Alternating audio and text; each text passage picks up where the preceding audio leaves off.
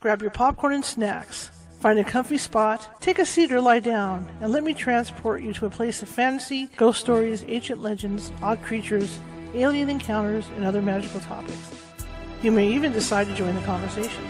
From faraway lands to your own backyard, with a small dash of pixie dust, turn out the lights and open your minds. The journey is about to begin. Good afternoon, good evening, wherever you are, everyone. I hope you're having a good day, or a good evening, or a good dinner, or whatever you're doing. Eating your snacks, right? My name is Charlotte. I'm going to be your host for the next hour or so. I got a great show for you tonight. I'm also the owner of the California Haunts Paranormal Investigation Team based out of Sacramento. We're 45 strong up and down the state. And what that means is that no matter where you are in the state, we can get to you. Even if you're a couple counties away, I have people. So the best way to contact us if you have a paranormal need or you think you might have paranormal stuff going on in your house is at californiahaunts.org or californiahauntsradio.com. Those are the best ways. Or look me up on Facebook because I'm there as well. So, yeah, check us out. Check us out. Anyway, I want to welcome everybody. Hang on a second here. Make adjustment. There we go. And I got an announcement to make. There's going to be a special show with Nancy. I got a topic that I need to discuss with Nancy on either tomorrow or the following Friday. And I think you guys are going to be very interested in it. It's something that happened to me last night. And, yeah, it's a place to discuss with Nancy. But anyhow, my guest tonight, Mike Sears, I heard him on another show, and he and I have something in common in that he lost his father and was able to witness his father's transition into the next world. And I was able to do that with my mom. And, well, for the most part, my dad. But my mom was more, because she was here at the house, it was more a vision thing for me to watch, because I saw the gradual decline of her, but I also saw what she was experiencing, where they talk about things like seeing their relatives and things like that. My mother did do that. And so I was really touched by Mike's story about his dad, and I got in contact with him to be on the show. But in addition, he's also involved with VS Paranormal, and he does ghost hunting as well. So it'll be interesting to talk to him about the paranormal and UFOs and aliens and things like that tonight. So let's do this. Without further ado. Hello, sir. Hi. How you doing? Yeah. Good. Doing good, thank you. Tell me about yourself. Well, I live in Middle Tennessee, just outside of Nashville. I moved here from Florida back in 2005. My past experience in work is used to be in the U.S. Air Force. I was a police officer in the Air Force, and then later did security for Department of Defense for a government contractor in Florida. And left Florida in 2005 and came to Tennessee. When I moved here to Tennessee, that's when I started getting deep into paranormal research, but I'd had paranormal experiences years prior to it. Mostly in Florida is where I had a lot of paranormal encounters. Really? Did when you were growing up, did you have any paranormal things happen then? Yeah, age 5 was the first time I had a ghost experience. My dad was a prior Army. We were stationed in New York, right outside of Rochester area, Kodak land. And we lived on the Finger Lakes area. And I went to bed that night, and I felt I was being watched. And I rolled over on the bed and saw a little girl in a white Victorian type dress. And she had black hair, and her hair was in curls. And first I thought I was imagining it, and, rubbed my eyes and looked, and she was still there. And thought maybe my sisters were playing a joke on me. And so I tried to ignore it, rolled over, but then I could still feel it was still there. When I rolled over, she was standing right next to my bed, and which made me immediately run down the stairs to tell my parents I had seen a ghost, and they thought it was my active imagination. Mm-hmm. But as years went on, I had other encounters seeing past relatives showing up and telling me they had passed away. So I would know ahead of time when the phone would ring. I would say, "Oh, so-and-so passed away." And my parents would go, "Well, that's not nice." And I go, "Well, I just talked to them about, half hour ago. They just said hello and said, hey, everything's fine. So I had some encounters there, but my parents at the time thought it was like an act of imagination. Sure. And as time went on, and when we moved from New York to Florida, my dad had some paranormal experiences in '94, which spurred me into more paranormal research. Mm-hmm. See, I grew up in a similar way in my house, and because I always had a vivid imagination anyway, so that didn't help it. When I started seeing things in my house, my family just blew it off. Oh, you're imagining it. It's a dream. It's this, it's that. And I kept going, no, it's not. I'm not imagining this stuff. Exactly. I'm actually seeing stuff. I remember lying in my bunk bed, this bunk bed I had, and there was always a night light on in the room, and I could see a dark hand reaching down from the top of the bunk bed down towards me. Oh. And it would scare me at night, and they'd turn the light on, of course, oh no, nothing's there.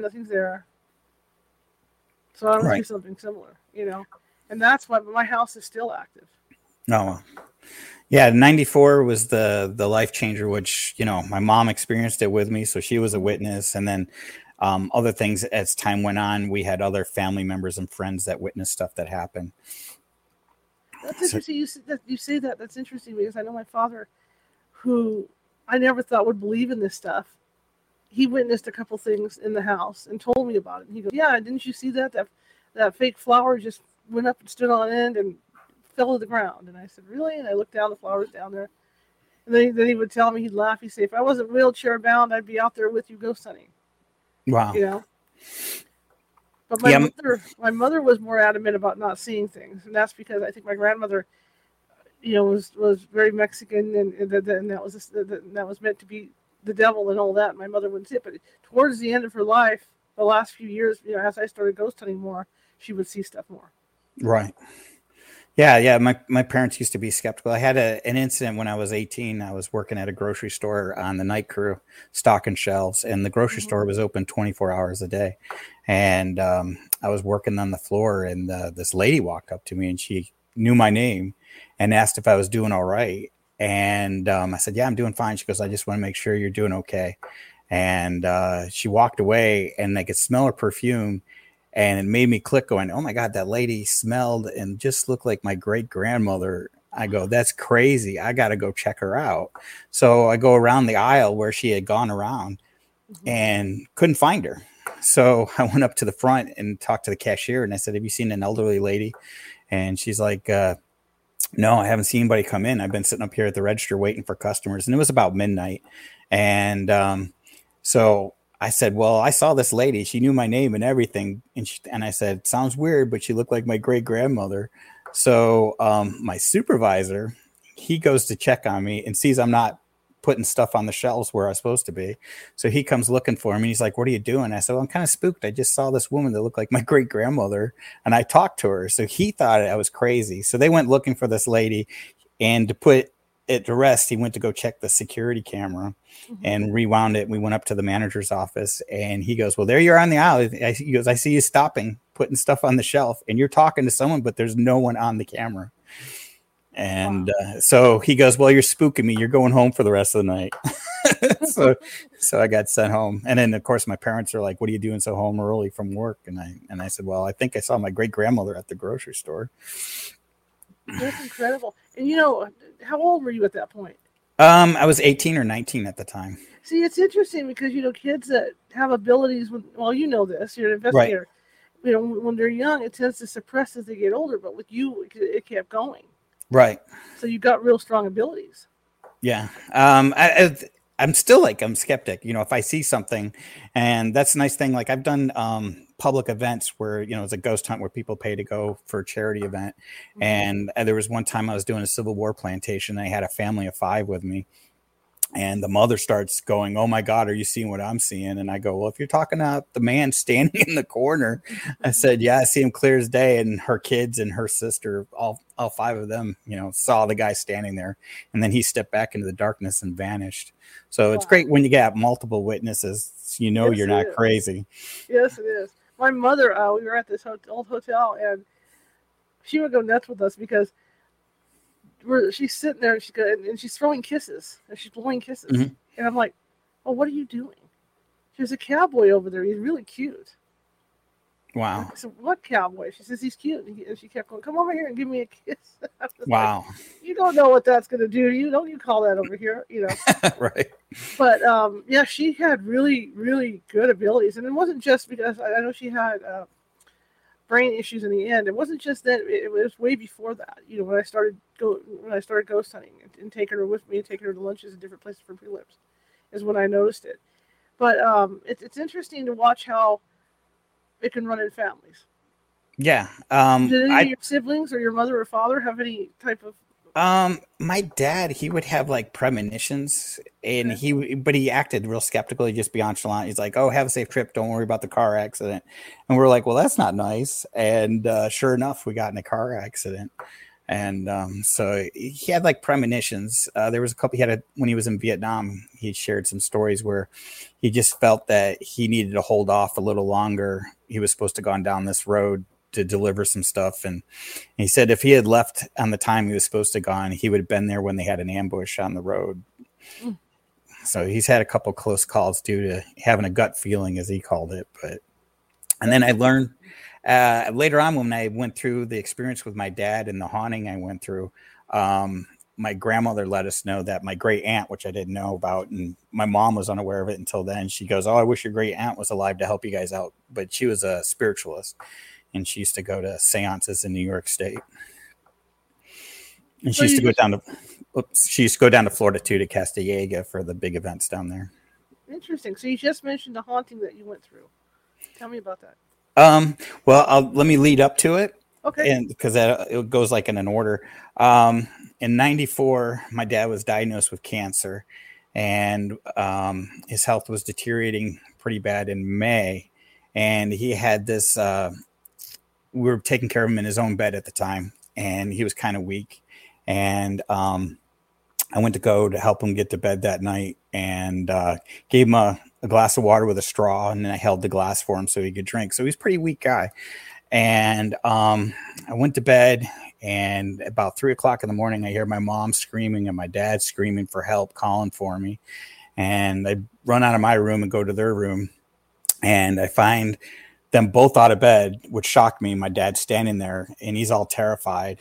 And he's telling me, he goes, they're coming for me. And I said, "Well, who's coming for you?" And he goes, "Don't you see it?" And he pointed at the end of his bed. There's this huge dresser with a giant mirror on the wall. And he was saying that he was seeing like these demon or gargoyle type creatures. He described them as nailing people upside down on crosses. And they were telling him that he was next, that they were coming for him. And my mom, she's in a panic and worried. And she's like, "What can we do to calm him down?" And we both thought maybe it was the painkillers that he was on, because he had spinal cancer, and that was real bad. And so I said, "Go next door and get the neighbor." We had a Baptist minister that lived next door. And I said, maybe he can, help us calm him down. So after she left, he's going to me, he goes, "We also got to call the police and the Pentagon." And I said, "Why?" And he goes, "We got to warn them." He goes, "There's this evil dark force coming from Africa to harm the United States." And I was like, "What?" And he's like, "Yeah, they're going to attack the Pentagon and a major city along the East Coast." And so he's trying to get to the phone, and I'm trying to stop him to get to the phone, and he's begging me to let him use the phone. And I had literally pulled the phone jack out of the wall at the time. And so he finally gets frustrated and starts heading out to our side patio door. We had a screened in porch off the side of the house. So he was trying to get out there. So I tried to restrain him. And like I said, I used to be a police officer in the Air Force. So I was trying to do a hold on him, but not trying to hurt him because of the spinal cancer. Mm-hmm. And he broke free and literally lifted me up in the air. And at that time, I weighed about 150 pounds. And threw me across our living room. We had a big living room, and we had this gigantic Georgia quartz rock fireplace, and my back went slamming into the rocks. And he walked out the patio and tried to get out the side door, but luckily the door was jammed, so he couldn't get outside. And I got myself together and run out to the patio to go get him, and I'm trying to bring him in. And then my mom and the minister came in the house, and they were shocked, to see him all the way over there. So they helped me get him back into his own bed. And so the minister is like, I'll talk to him and try to calm him down. So he went in there and talked to him. And then I told my mom what had happened, and I asked her to check my back out. And I had all these, big scratches and cuts on my back from being hit in the rocks. And so about a half hour, I think, goes by, and the minister comes out and he says, he's all calmed down. And he goes, I think he was just coming to terms with his death, and I was like, I don't think it was that. But I didn't share with him what he had told me. So after he had left, my dad called for me to come in the room. And so I stood outside the door. I was kind of scared to go any further in there since he had just thrown me across the room. And he says, everything's better now. And I said, well, that's good. I said, the minister calmed you down and all that. And he's like, oh, no. And he says, the angels came. And I was like, okay. And he goes, there's one standing behind you.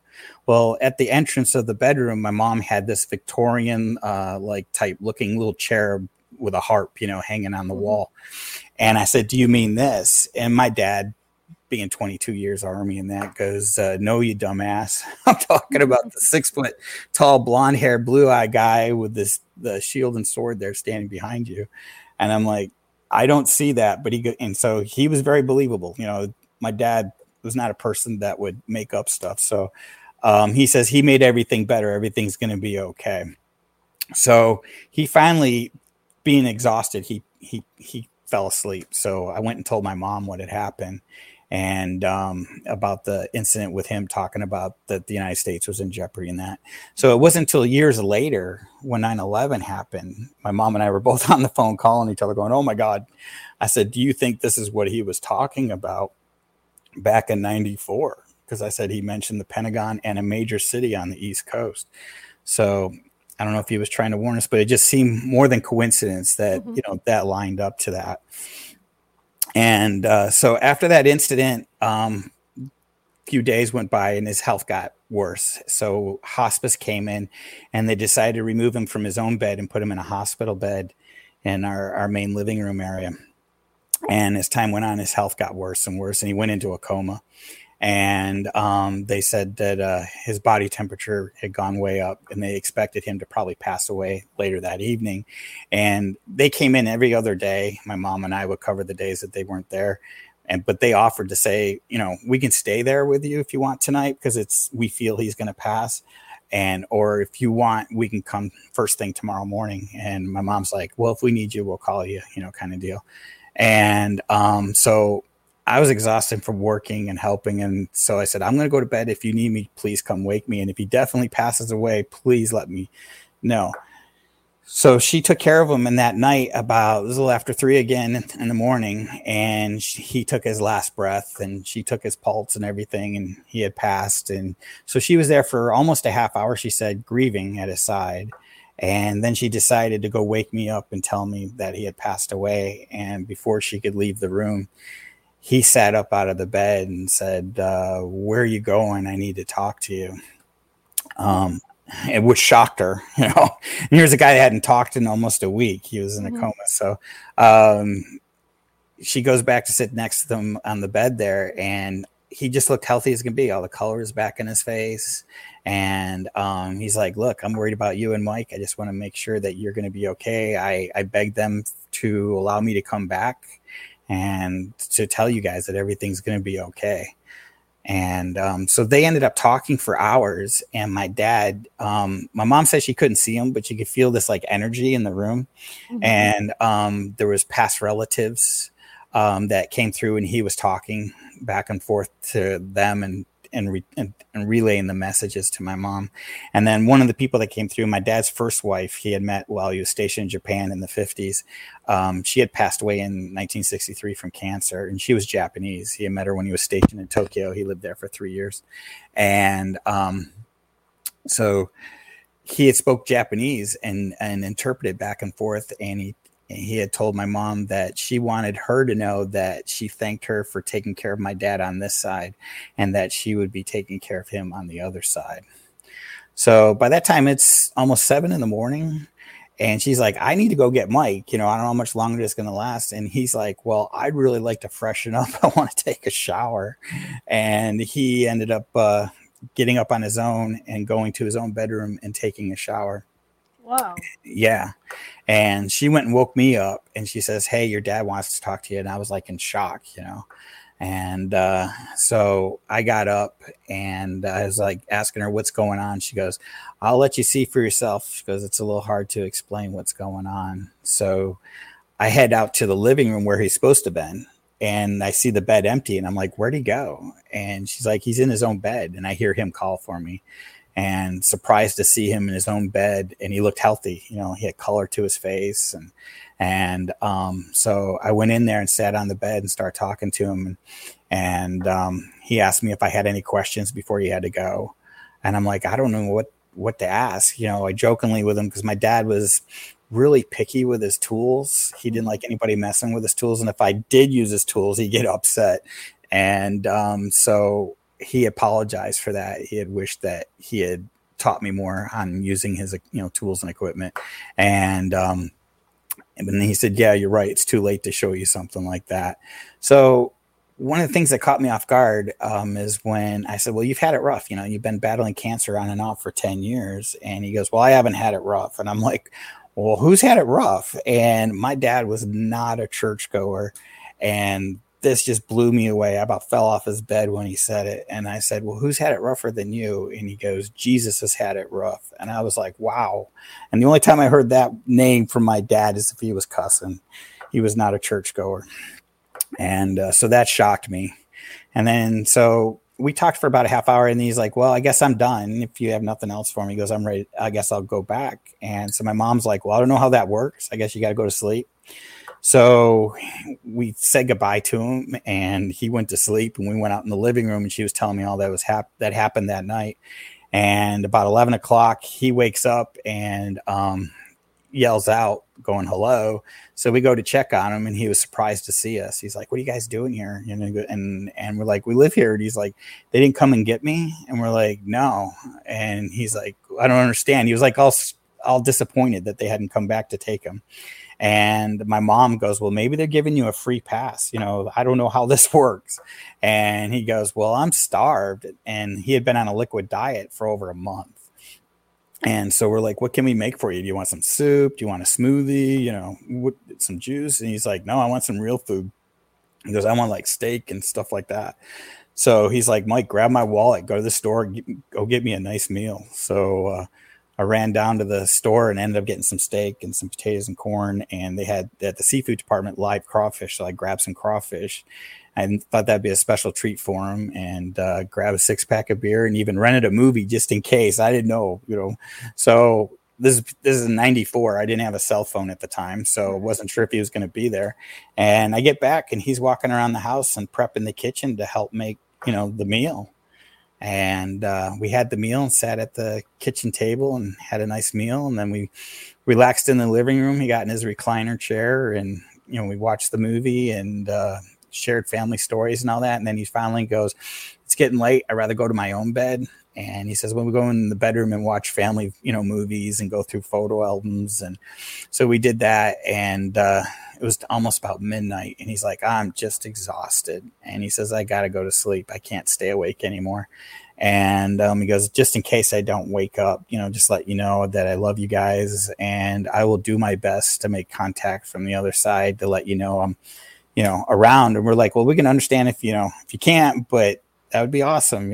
And so we all said our farewells. And the next morning, my mom comes knocking on my bedroom door in a panic. And I go, "What's up?" And she goes, "Hospice is here. They're at the door." And I said, "Okay, let him in." She goes, "Well, you don't understand. Your dad's back in a coma. All the color's gone from him. He looks sick again." And she goes, "How are we going to explain that he's not in the hospice bed, but he's in his own bed?" And I said, "Well, just tell him what happened." So she goes to open the door. They come in and go straight to the hospital bed. And they're upset to see him. He's not in his bed. And don't believe us. We try to tell him what had happened. And so I just told my mom, I said, "We'll just let it go. We know what happened, the day before." And then he passed away a couple days later. Yeah, it's a neat story, though. I mean, he held on to talk to you guys, and that's what makes it so nice. Yeah. Most people don't get that. I mean, my mother, finally, at the end, she just was incoherent, and then I happened to step out of the room to use the restroom, came back, she was gone. My dad, Wow. right up until about maybe 2 hours before, he actually sat up and said, "Well, I'm ready to go for a ride. Let's go home." Right. Wow. I said, "Well, we can't go home. The doctors have to say it's okay to go home." But that's fabulous. Yeah, it was an amazing experience. I mean, at the time we were just numb and in shock, and now we got like tons of questions we wish we could have asked them. Yeah. And but we were just just in shock. It was just it was just a gift, to have that moment to talk to him, because we hadn't talked to him probably almost a month, close to a month, and um, to see him walking around and using the bathroom on his own and didn't need a cane and his walker and all that. We were just like, that's just crazy. And then he was eating normal food. He was on a liquid diet for about a month. So that was pretty shocking. My mother did have a period like that. I don't know why she shut down. Maybe she had a stroke, that Right. that nobody was aware of. She shut down. She would not come to. She had to have a liquid diet. She would fight you when you tried to feed her. So I was using syringes to try and get Right. her shakes, because we had her on like shakes to keep her going with protein. Right. And all of a sudden one day she woke up, sat up, and said, "I'm hungry. Feed me." Wow. And then we had her for 2 more years, and that was it.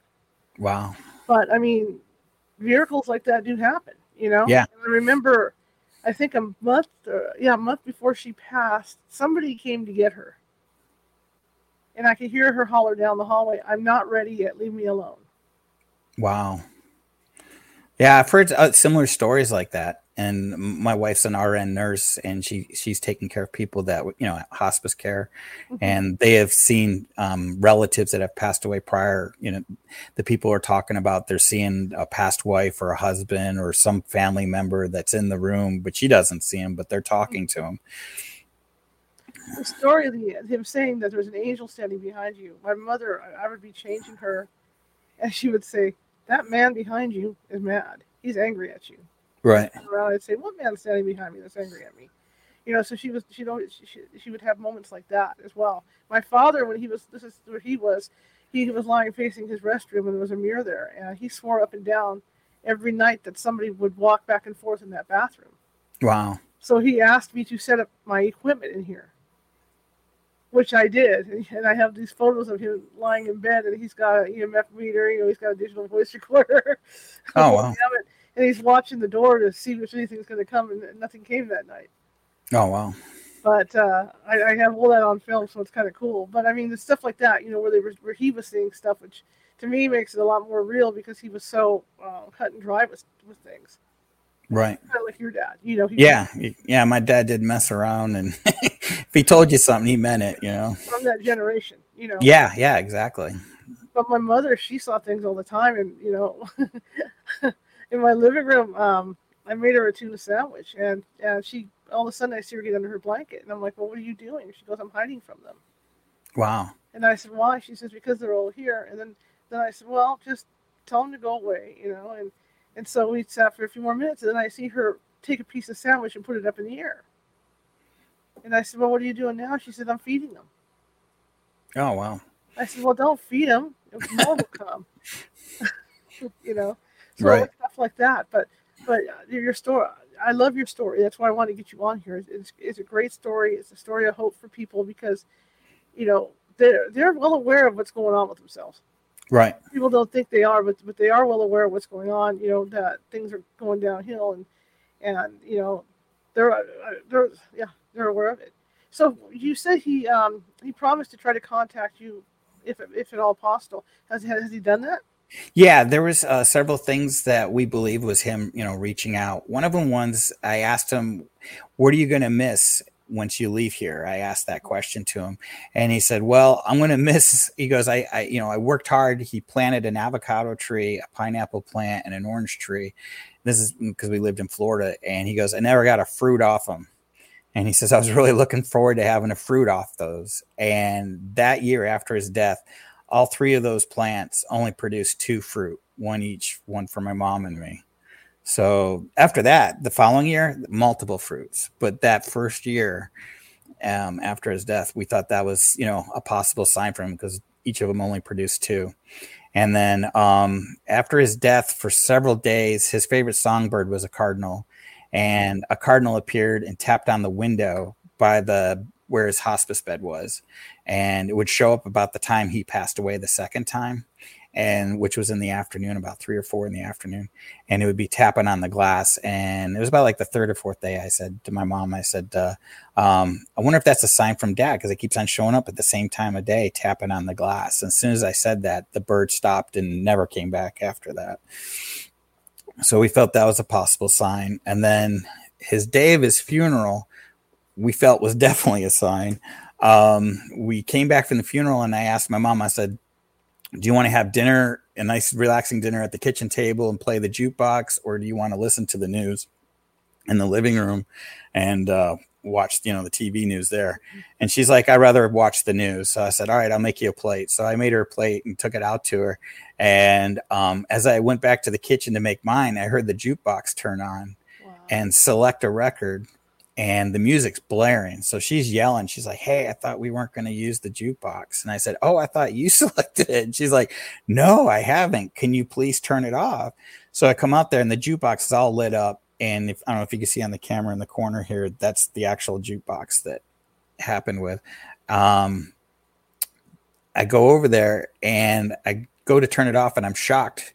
I look down to the ground and there's the plug laying on the floor, unplugged from the wall outlet. Yeah. And it's playing this record super loud. The lights are all lit up around the jukebox flashing. And I show her the plug and she's like, no way. And I said, well, listen to the song. And she's like, oh my gosh. And then all of a sudden the lights start dimming and the record slowed down and it came to a dead stop. And it's selected out of 145s, and we had this 45 in there, was the Garth Brooks song "If Tomorrow Never Comes." Wow. And so that was pretty amazing.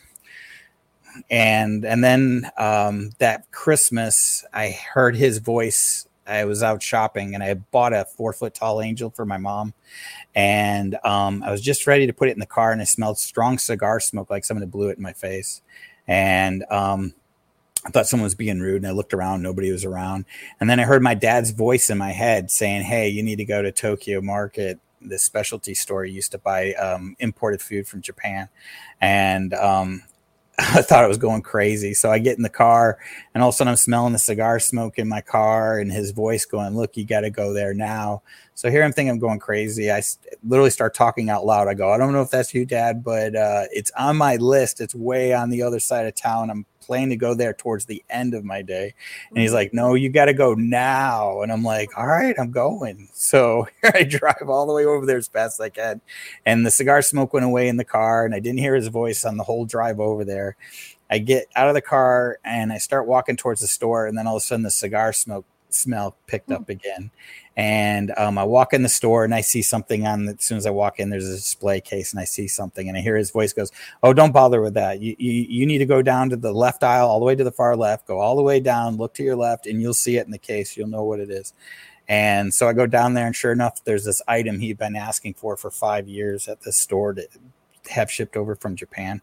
And so I bought it all. I go up to the register and the lady's like, you're not buying all this, are you? And I said, yeah. And she goes, well, we have a loyal customer and he's been wanting this for years, but we misplaced his number and we were hoping he would come in. We haven't seen him in quite a while. So I pulled out my wallet and showed a picture of my dad. And she's like, yeah, that's him.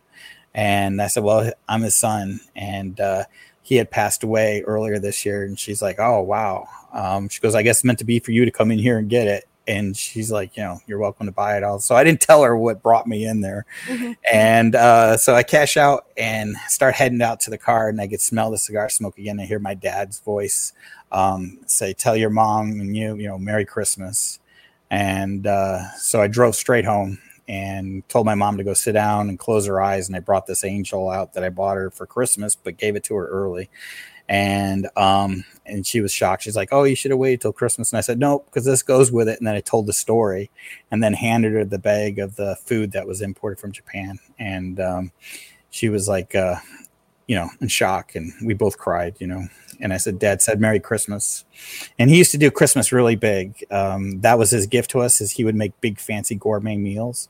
Mm-hmm. And we would pick different countries that he used to do all kinds of fancy dinners that he learned where all these countries he was stationed at. He would learn how to do the different foods from around the world. That's beautiful. I had instances as well.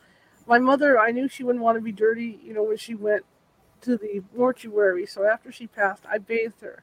But being a ghost hunter, right, I made sure I had a certain scented soap. Wondering if it was actually going to work. You know what I mean? Right. Right. So I bathed her in this certain scented soap, and then later on, while my friends were here with me, I kept smelling the soap. Oh, wow. Walking around us, And my friend who was here noticed it as well. She pointed out and said, "Do you smell that? What is that?" Wow. So when my mother does come back, and she comes back pretty frequently to check up on me, I can tell it's her. Wow. And another incident, which, like you say, coincidence is coincidence, but I usually have 2 Christmas trees here in the house, and the year she died, I said, "Mom, I'm going to have to take these things down. It's coming up to July here, and they're going to have to go down." And so I'm driving. I went to Target, and I was on my way back, and the rock station plays "Oh Holy Night." Wow. And I looked over and I said, "Okay, I got the message. It's all good. It's all good. So I'll take the smaller tree down and leave the big one up. I get it." So there's one tree up because she wanted to have a tree up, I guess. That was her message to me. Wow. But she comes around like Halloween, because I like all ghost hunters, I do heavy decorating. Right. Yeah. So do I. Yeah. And I'm standing out front, looking at my stuff, and then all of a sudden I get a whiff of her walking around and stuff. So it's been unique after she's gone. Does it make a difference now when you go out on your investigations? Because I know it does for me when people start describing what they're experiencing. Does that make a difference for you? I mean, I'm still out to look at the logical explanations for right. That. Yeah. But I lean more to go, yeah, I believe that you saw something. We just have to sort through it. So did it make a difference in your approach? Oh yeah, definitely. Yeah, I still try to be rational and try to figure out, well, maybe it was this, or are you going through a lot of stress? I'll ask that. Or are you on any medications and stuff like that? Try to rule everything out, and I've had, where I'm on investigations, I'll start saying a wisp of white smoke like floating across the room, and I'll go to everyone else, are you seeing that, or is it just me seeing it? And how have other people going, no, I see it, it's moving. So yeah, I'm pretty more open-minded, definitely. And especially when I have people that will call me and say, "Oh, I have an extreme haunting." And I'm like, "Well, what's extreme?" Like, "Well, we had a door slam." And I'm like, "Well, is anybody being dragged out of bed or thrown into walls?" And they're like, "Does that happen?" I'm like, "Yeah, it does." So yeah, it's shocked at what people would consider what would be extreme. To me, is just, a little thing, and it's trying to get your attention. So it definitely got. Sorry, when you would talk to your dad's doctors, and they would ask you, and I went through this too, and they would say, "Well, is he hallucinating, or is she hallucinating?" Right. And I'd have to go, that depends on what you mean by hallucinating, because I'm a ghost hunter, and she's seeing stuff. She's not hallucinating. Right. Did you have issues with that, trying to explain that to the doctors? Well, at that time, were you a ghost hunter at that time? No, I wasn't a ghost hunter until I started getting into it around 2006. Okay. And it was because after I moved to Tennessee, the house we moved in ended up being haunted. And I was like, oh, great. Because I didn't want to deal with it. Because I lived through an extreme haunting in Florida for about 6 years. And so I thought everything was negative, Sure. And the house we moved in ended up being all positive. They're all what we call friendly ghosts. And when I started watching, there was a paranormal show I watched, and they were helping a family. And at the end of the show, I was like, oh my God, they found no answers for the family. And they just pretty much just left them terrified. And I said, that's not good. So I gone to the wife. I said, well, maybe I can find a team and use my personal experience to help them understand what they're going through, that they're not crazy, and help them find answers. And not all hauntings are negative.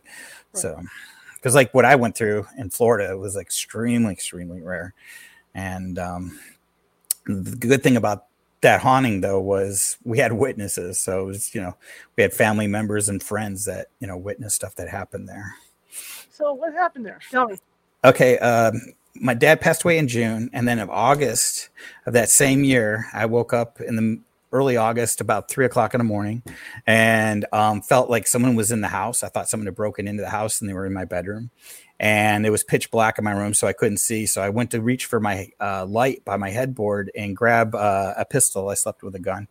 And before I could get to it, I felt two hands grab me by the ankles and start pulling me off the bed. And I got about halfway off the bed, and I broke free, climbed back up the bed as fast as I could to get to my gun and light. And before I could get to it, I felt someone like jump on my back and shove my face into my pillow. So I'm screaming in the pillow, and I was living at home with my mother at the time, trying to let her know someone had broken in the house.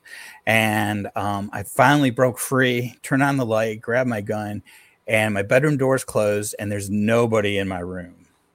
And I'm like, that was crazy. What is going on? So I immediately go and check on her and woke her up. And she thought I was having nightmares, PTSD from the Gulf War. I was in Desert Shield and Desert Storm. So I said, no, it's nothing like that. I mean, this really happened. It was not a nightmare. And so she's like, well, let me wake up. So she went to the restroom to wash her face. And when she came while she was in there, I heard something coming down the hallway, and I thought it was my dog. I had a big Akita, which is like a big husky type dog. Well, all of a sudden, this force of energy hit me square in the chest like a football player had tackled me. And I lifted right off her bedroom floor and was thrown about 8 to 10 feet back and slammed into her bedroom wall. And she saw that, and she's like, oh my God, are you okay? Did you lose your balance? And I'm like, how do I lose my balance from way over there to go to here? I said, no, I just got attacked again. I said, whatever it is, I can't see it. It's crazy. And so all of a sudden it would grab me and I couldn't talk. I'd be like paralyzed, and she could see it. My body just totally tensed up, and the hair on my body was standing straight up on end on my arms and my chest. I didn't have a shirt on at the time. And she would grab me by the arm, and she said she could feel like this electrical current go through her. She would tingle and her hair would stand up on end. And then it would release, the energy would go. And I said, it's gone. I just felt it let go of me. So she's calm through the whole thing, which was amazing. And she's thinking, well, maybe it's medical. Maybe it's your blood pressure. So she's like taking my blood pressure, and she's like, no, your blood pressure is reading normal. But then as it was attacking me, it would like, you feel like someone grabbing you in a bear hug. And so when I was being attacked, she would take the blood pressure again, and it would be extremely high. And she's like, it shouldn't change that fast. She goes, that's just not right. And this went on for about a half hour almost. And she couldn't keep up writing notes. And she was a school teacher, and she kept a little portable cassette recorder in her purse. So she grabbed that and started taking notes and recording it. And sadly, when we moved from Florida to Tennessee, the shippers, we lost a whole bunch of stuff that somehow didn't arrive in Tennessee. And she had that cassette tape, which I wish I had today, because on that tape, we played it in the to one of our friends who came over the next day. And she's here, and she's like, oh, I can hear the panic in Mike's voice, and you're concerned. And then all of a sudden you hear this raspy voice really loud goes off, when she was grabbing me. And so we figured maybe it was the spirit, whatever, telling her to get off me, or when she was touching. And so later on, she called my grandmother, her mother, and she was telling her what had happened. And I said, well, while you're talking to her, I'm going to go in my bedroom 1 second to grab something. And I got attacked as I was going to there. And then this just went on and on from 94 to 95 was the most intense time period, where I would be in bed and you could just feel the energy in the room. And all of a sudden you could feel two hands grab you by the shoulders and slam you into the headboard of the bed, or I'd be pushed out of the bed. Or if I'm walking in the room, all of a sudden you could feel a hand push you on the shoulder, and I get pushed into a wall. And, so a lot of crazy stuff, things thrown at me, light bulbs exploding. So we had reached out to all kinds of clergy. None of them could help. We had like our neighbor who was the Baptist minister. He came over, did a blessing of the house. As soon as he left, all the bedroom doors started slamming shut, and light bulbs would explode. And I'm like, well, that didn't help. That just, I think, made it more mad. And so during July, when we had free time after my dad's funeral, it was our first weekend that we could actually relax. We went out for a drive, and I drove by a psychic fair. And my mom goes, "Oh, wow, a psychic fair. I've never been to one of those." And I said, "Do you want to go?" And she's like, "Sure." And I said, "I'll take you." I said, "I'm not a believer of it, but yeah, let's go." So we get in there, and the lady that's running the fair, she's like, "Do you want a reading?" And she had this list of all these people on the wall. And I said, "Well, as long as you got one that works with law enforcement, I'll take that one." And she goes, "Matter of fact, we do have a lady that helps the state police in the sheriff's office." And I said, "Well, I'll take her then." And then I met her, and she immediately started describing my personality to a T. And I didn't even say anything. And she was like, "You see ghosts. You've been seeing ghosts since you were a kid, and you're very gifted." And I'm like, "Oh, okay." And so she's like, "What do you want?" And I said, "A little potpourri of past, present, and future type thing." And I said, "I'm not saying anything until you're done, and I'll tell you if you're right or wrong." And she was just amazingly dead on a lot of it. So during the haunting, I go to my mom. I said, "Maybe she can help us. Or if she can't, maybe she knows someone that can help us." And so she goes, "I can tell you what's there, but I can't get rid of it." So I was like, "All right, that'll help at least, so we know what's going on." So she came in there, and immediately she says, "Oh, wow, you got 3 nasties." And she said it was linked to my dad's military past, and it was connected to his service in Vietnam. And we knew my dad was with MACV Command, and we knew he was an advisor, but we didn't know how deep what he was involved in. And we had heard rumors from friends that he was part of a clandestine thing called the Phoenix Program. And she said that there was a mission that was for personal gain, and my dad wasn't going to partake in it. And so he didn't go. And these 3 guys went, and they supposedly got killed. And they were pissed off and been haunting my dad since Vietnam. And we always chalked it up as PTSD of his nightmares and stuff. And she said they were upset that he crossed over, and they were taking it out on me. And but during her time while she was there, she literally ran out of our house. She witnessed a Bible levitate off my bed and slam shut, and then the door slam in our faces. And we had a family friend that was there during her visit, because I go to my mom. I said, "We should have someone here as a witness, not just us, someone that's outside the family." And so she came over and she witnessed it. And then we had the lady said, "Do you have any white candles to light?" And I said, "All I got is these little tea, votive candles." She goes, "Those will work." And she says, "Light those all on your fireplace mantle up there." So I had about I think it was 6 or 8 of them across the fireplace mantle. And when she was ready to leave, after she saw the Bible shut, and that she ran out where she had lit this big 6-inch votive candle, big candle, and it was totally melted on our coffee table, which freaked her out. And then I said, "Are the tea candles supposed to be doing that?" And every one of them, the flames were almost a foot high on all the tea candles. She's like, "No." She's like, "You need some serious clergy. I can't help you. God bless you." And she literally grabbed her stuff and ran out the door. Yeah. And there wasn't paranormal groups back then in the 90s. Right. I found one a year later after the house had been cleansed and all that. And I told them what had happened, and their eyes got huge, and they're like, "No, we can't help you." They were too scared to come over. But my mom, being a school teacher, she had a student that was Native American Indian, and she found out his dad was a medicine man. And so she contacted him and says, "Look, your son's not in trouble or anything. I just have an odd question and possibly a request if you can help me." And she explained what was going on. And he says, "Yeah, I can help you." And so he came over and did this cleansing ceremony. It lasted about 8 hours. And nothing happened for about a full year. And he had taught me during that 8 hours how to stand up to it and not fear it. And so when it started up again, I had woke up in the middle of the night. My dog jumped on the bed, terrified, and all the doors in the house were opening and closing at the same time, just open and close and open and close. And so I just yelled out, "I'm tired of this, bring it on. Let's get it over with." And the door stopped. And then after that, every time something would happen, I just yell, "Not impressed," or, and it just got weaker over time. Question in the chat room. Did his dad ever try to help spiritually? Oh, yeah, the psychic said my dad could come to the rescue, and she says you might see him manifest and fighting these guys. And I'm like, I'd like to see him, but not in that way. I think that would be terrifying. But I'm not sure. I had one person tell me that the off we heard on the recording, someone said that was my dad, yelling out to the spirit to let go of me. I'm not sure, but that's what I was told. But yeah, she said, if call your dad, he can maybe come and help you. And even the Native American Indian said the same thing. Mm-hmm. So I would call for help, and it would stop. The activity would stop. Yeah.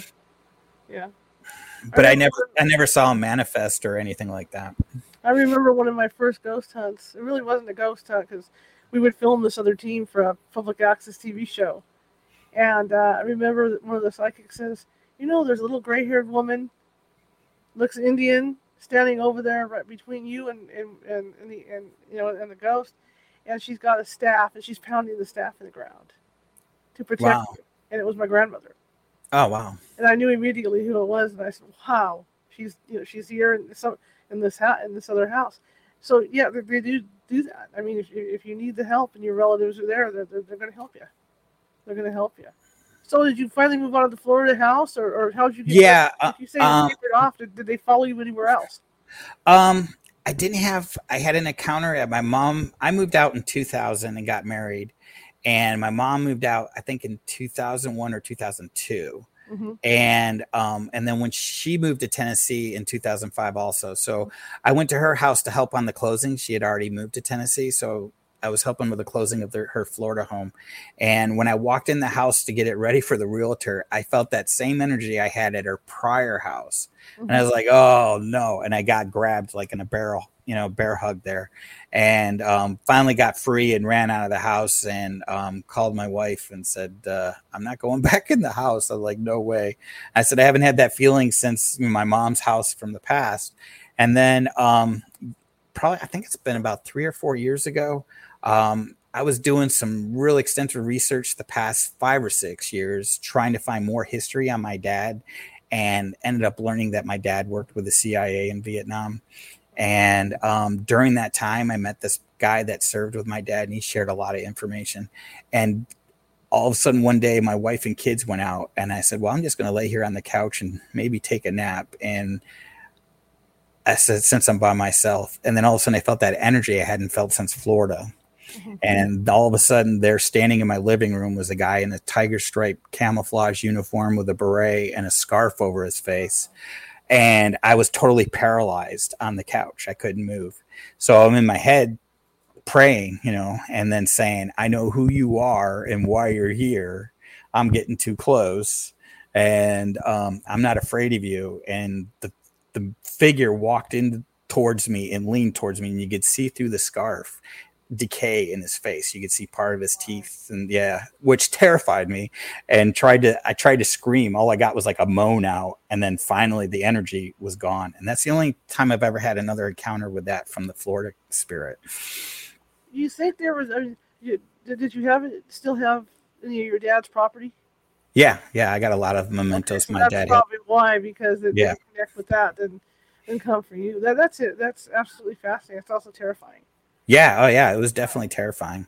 So now that you're like living away from that, I mean, once you moved out, right? Your mother, when your mother went to the other house she went to, was she still having issues? Because obviously she would have had some of his stuff. No, she didn't have any, encounters, during that time in her newer house. So, and then the guy that bought the house from her, we're not sure. It just seemed weird. He bought it, and then within a year after he bought it, he passed away. And which I thought was odd. And I had learned there was an estate sale. I was looking at the estate sales in the paper, and I said, oh my God, that's our old address. So I said, I'm going to go to that if I buy something, that's just pure luck, but it was primary just to walk in the house to see if I could feel anything. Right. And I walked in the house, and I felt no energy whatsoever in there. And I said, well, I guess it's moved on. But it just seemed odd that, right after that guy moves in there, less than a year later, he drops dead, Right. I was like, wow. I said, I wonder if that was connected at all. You've had an interesting history with hauntings and stuff. Yeah, a lot of places I work. I used to be a docent for a museum here locally. I worked Sure. there for 3.5 years, and the museum is extremely haunted. Myself and several staff members have seen full body apparitions there and witnessed things that, like how did that happen? Like we had items in a display case that are totally encased in glass, and come in the next day and the items are on the opposite side of the case. Like who opened the case and moved it? And someone's like, well, maybe someone bumped in it with their hip. And I'm like, well, that's some serious hip action to get that from there to there. But yeah, we had some skeptics that worked at the museum until they had their own personal encounters. Mm-hmm. And it was pretty amazing. We had one guy that was working on the elevator there, and he came downstairs and he goes, "Is this place haunted?" And we're like, "Why?" And he goes, "Well, I was working on the elevator and this guy comes out with denim coveralls and he looked all dirty and everything. He had a scruffy beard and he stepped out of room number 2 there from the elevator and looked at me, and I said, 'Hey, what's up? I'm working on the elevator.' And the guy just looked at me and grunted and walked back in the room. And I said, 'Oh, that's Mr. Grumpy.' And he goes, 'Well, what does he do here? Is he a maintenance guy or something?' I'm like, 'No, he's a ghost.'"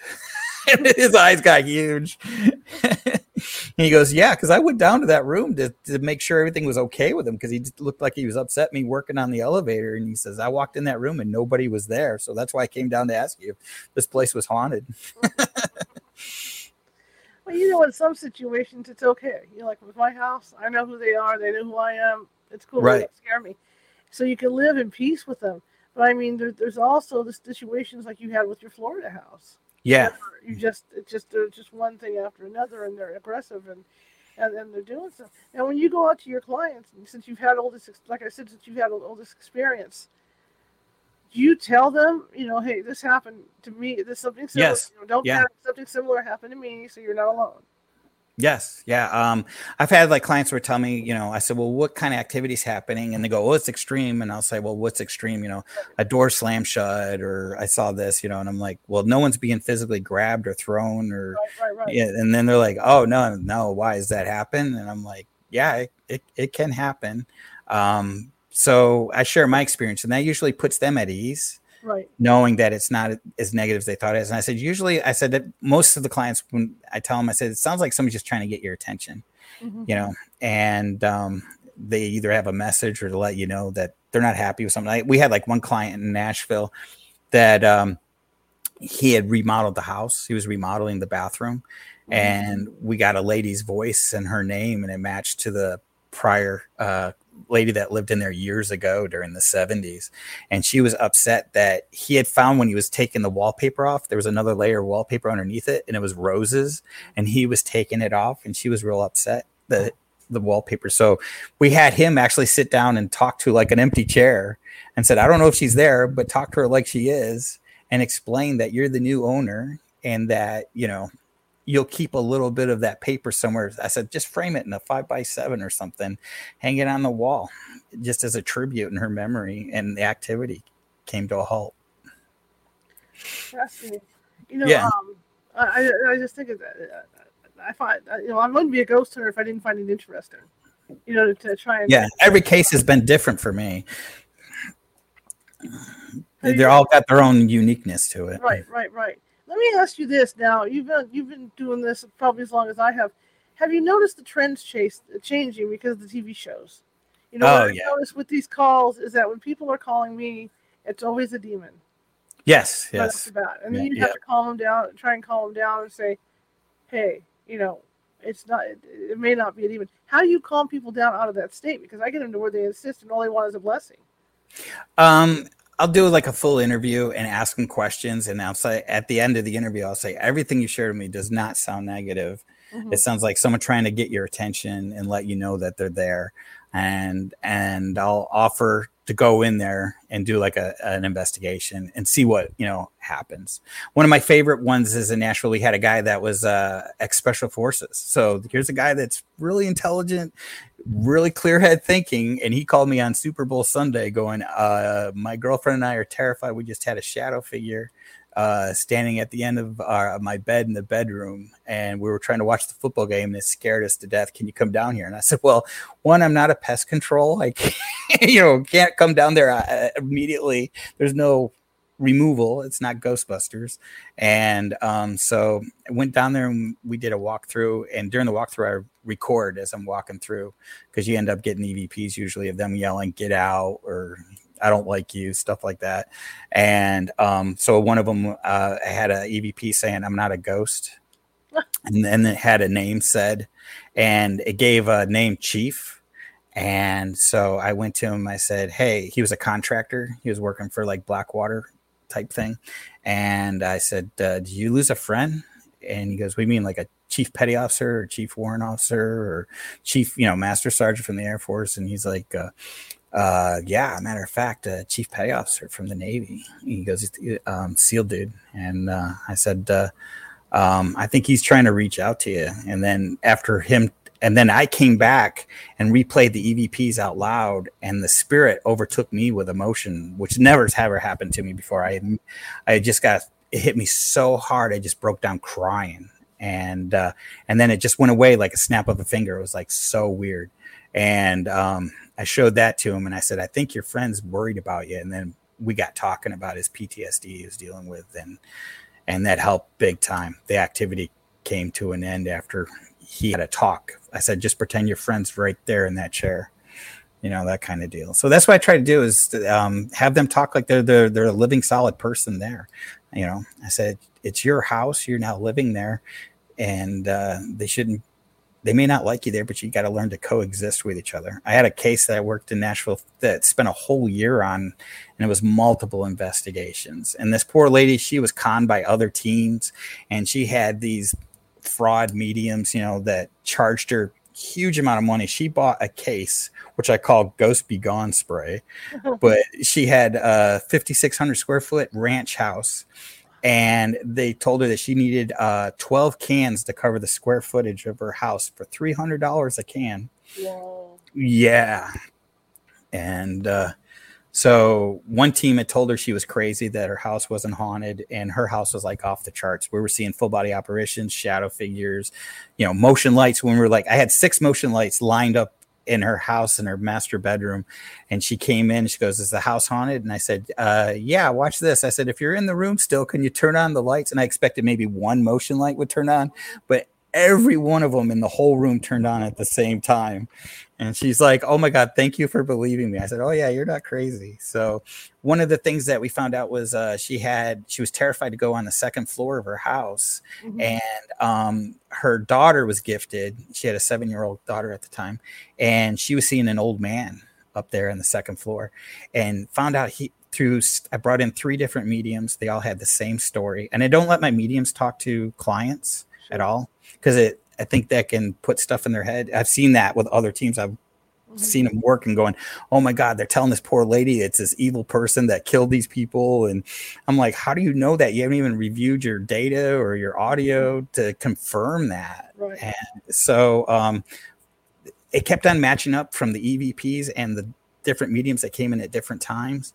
And it was a World War I veteran that had passed away, and his family's flag for his funeral was still in the house when she bought it. And she had her servants take the flag. She found it in the closet, kind of mildewy, and had it burnt out in the yard. And so we had her get a new flag, and I helped her fold it for her and had her apologize and put it back in that closet. And it was at least 1 or 2 years later, I was doing a guest speaking somewhere in Nashville, and she came to it and she thanked me. She's like, I have no fear going to the second floor anymore. She goes, I actually made that room my exercise room. I have my treadmill and bike and all that in there. So yeah, you teach them to learn how to coexist. And it's like counseling between the spirit world and the living world, I guess it's the best way to describe it. But I haven't encountered anything negative like I did in Florida. The closest I ever had was a school that I did 12 investigations at. And there was research found out that there was a gentleman there that was hung in the early 1900s for doing bad things with kids. And his name matched up in the research. And when we were doing a EVP session in this one room, one of the team members goes, "Mike, you just disappeared. There's like total black around you." And I said, "Well, I feel my left ear getting really, really, really hot." And the medium goes, "I think you're being attacked. You need to leave the room." So I tried to leave the room, and I felt this big paw of a hand push me into the chair. And she's like, "Are you leaving?" I said, "I'm trying to." I said, "Something just pushed me back into the chair." And so I get up, and they said, I didn't see it, but they said they saw like a small ball about like a golf ball size follow behind me going out the door. And when I got outside, everybody checked me out, and they said, "Your ear's like super, super, super red." And I said, "Well, it's hot, it's like a bad sunburn." Mm-hmm. And so the next morning when I went to look at it in the bathroom mirror, the skin was peeling like a sunburn. So that's about the closest I've had of anything that was close to being negative from Florida. Wow. Mike, this hour just blew by. This was fantastic. Thank you for having me as a guest. Oh, thank you so much. I'd love to get you back on to talk more shop with you, Sure. Your team and my team and all that good stuff. But I really appreciate you coming on, telling your story. We got some really good reactions in the chat room from it. And it's incredible. A lot of people don't get that with their dying, father or their dying mother. And right. You were able to experience that, and that's just wonderful. But I want to thank you for coming on, and I'll be in touch to get you back on. How's that sound? Sounds good. Thank you. And how do people find you? You can go to vsparanormal.com, and also you can find Volunteer State Paranormal Research on Facebook. Okay, fair enough. All right, sir. Well, thank you very much, and have a good rest of the evening. It's late for you, so. Yeah, thank you. All right, sir. All right. Thank you. Okay, bye. Thank you. All right, that was Mike Sears from VS Paranormal. That was a fantastic story he told about his father. That's why I wanted to share a little bit about what I went through with my mother, because for everybody it's different, but sometimes you luck out and you're able to spend time with your loved one, and get that extra time. I think I did too with my mother when she rallied, wanted to eat, and I got those 2 extra years. Tomorrow is Friday, right? What does Friday mean? It's Nancy Matt's Friday, so it's Casual Friday. Nancy is going to be here doing readings for you guys, all right? And what she's going to be doing is it's going to be that whole one question thing. And think about the one question that you want to know in all the world and ask her. She's only going to have about maybe 1 to 2 minutes per person, if that. But we all know Nancy, and she can knock those babies out, right? Okay, so we're going to be talking about that. We're also going to be talking about, how your past life, people that can come in from your past life into your current life, and how that affects you. Who knows? They might have been a bad person in your past life. They come into your current life. So we're going to be talking about stuff like that tomorrow as well. But I want to thank everybody for coming. And I appreciate each and every one of you. If you're watching from Facebook, please hit that follow button. If you're watching on Twitch, please hit that follow button. Same thing with TikTok and Yahoo and YouTube. If you're watching from YouTube, please subscribe, okay? Because we're looking for subscribers as well. We have over 250 videos sitting over there, and they're varying topics, and I think there's something for everybody over there. If you like the show, share it with 5 people. If you despise the show, share it with 5 of your enemies. We're equal opportunity here at California Haunts Radio. Also, if you have trouble finding the YouTube page or anything like that, you can get it through CaliforniaHauntsRadio.com, and just click on any video there. It'll take you over that page. Now, I didn't have it running today, but we do have donations that we take. We don't charge for investigating. We don't charge for anything like that. But, I'm retired, and this is what I do, and I'm the one that funds everything for the Ghost Team and for the radio show. And if you could help me out a little bit to keep everything going, keep this on the air, I would really appreciate it. So far you've helped me out really well the last couple of years, and I love it. So first of the month's here, like for everybody else, bills are coming due, and I appreciate it. You can do that at paypal.me at California Haunts, or if you don't like PayPal, you can do that at Venmo and just type in California Haunts. Again, I want to thank you guys for coming tonight, and tomorrow again we have Nancy Matt, so get your question ready, and I will see you tomorrow at 6:30 p.m. Pacific. See ya.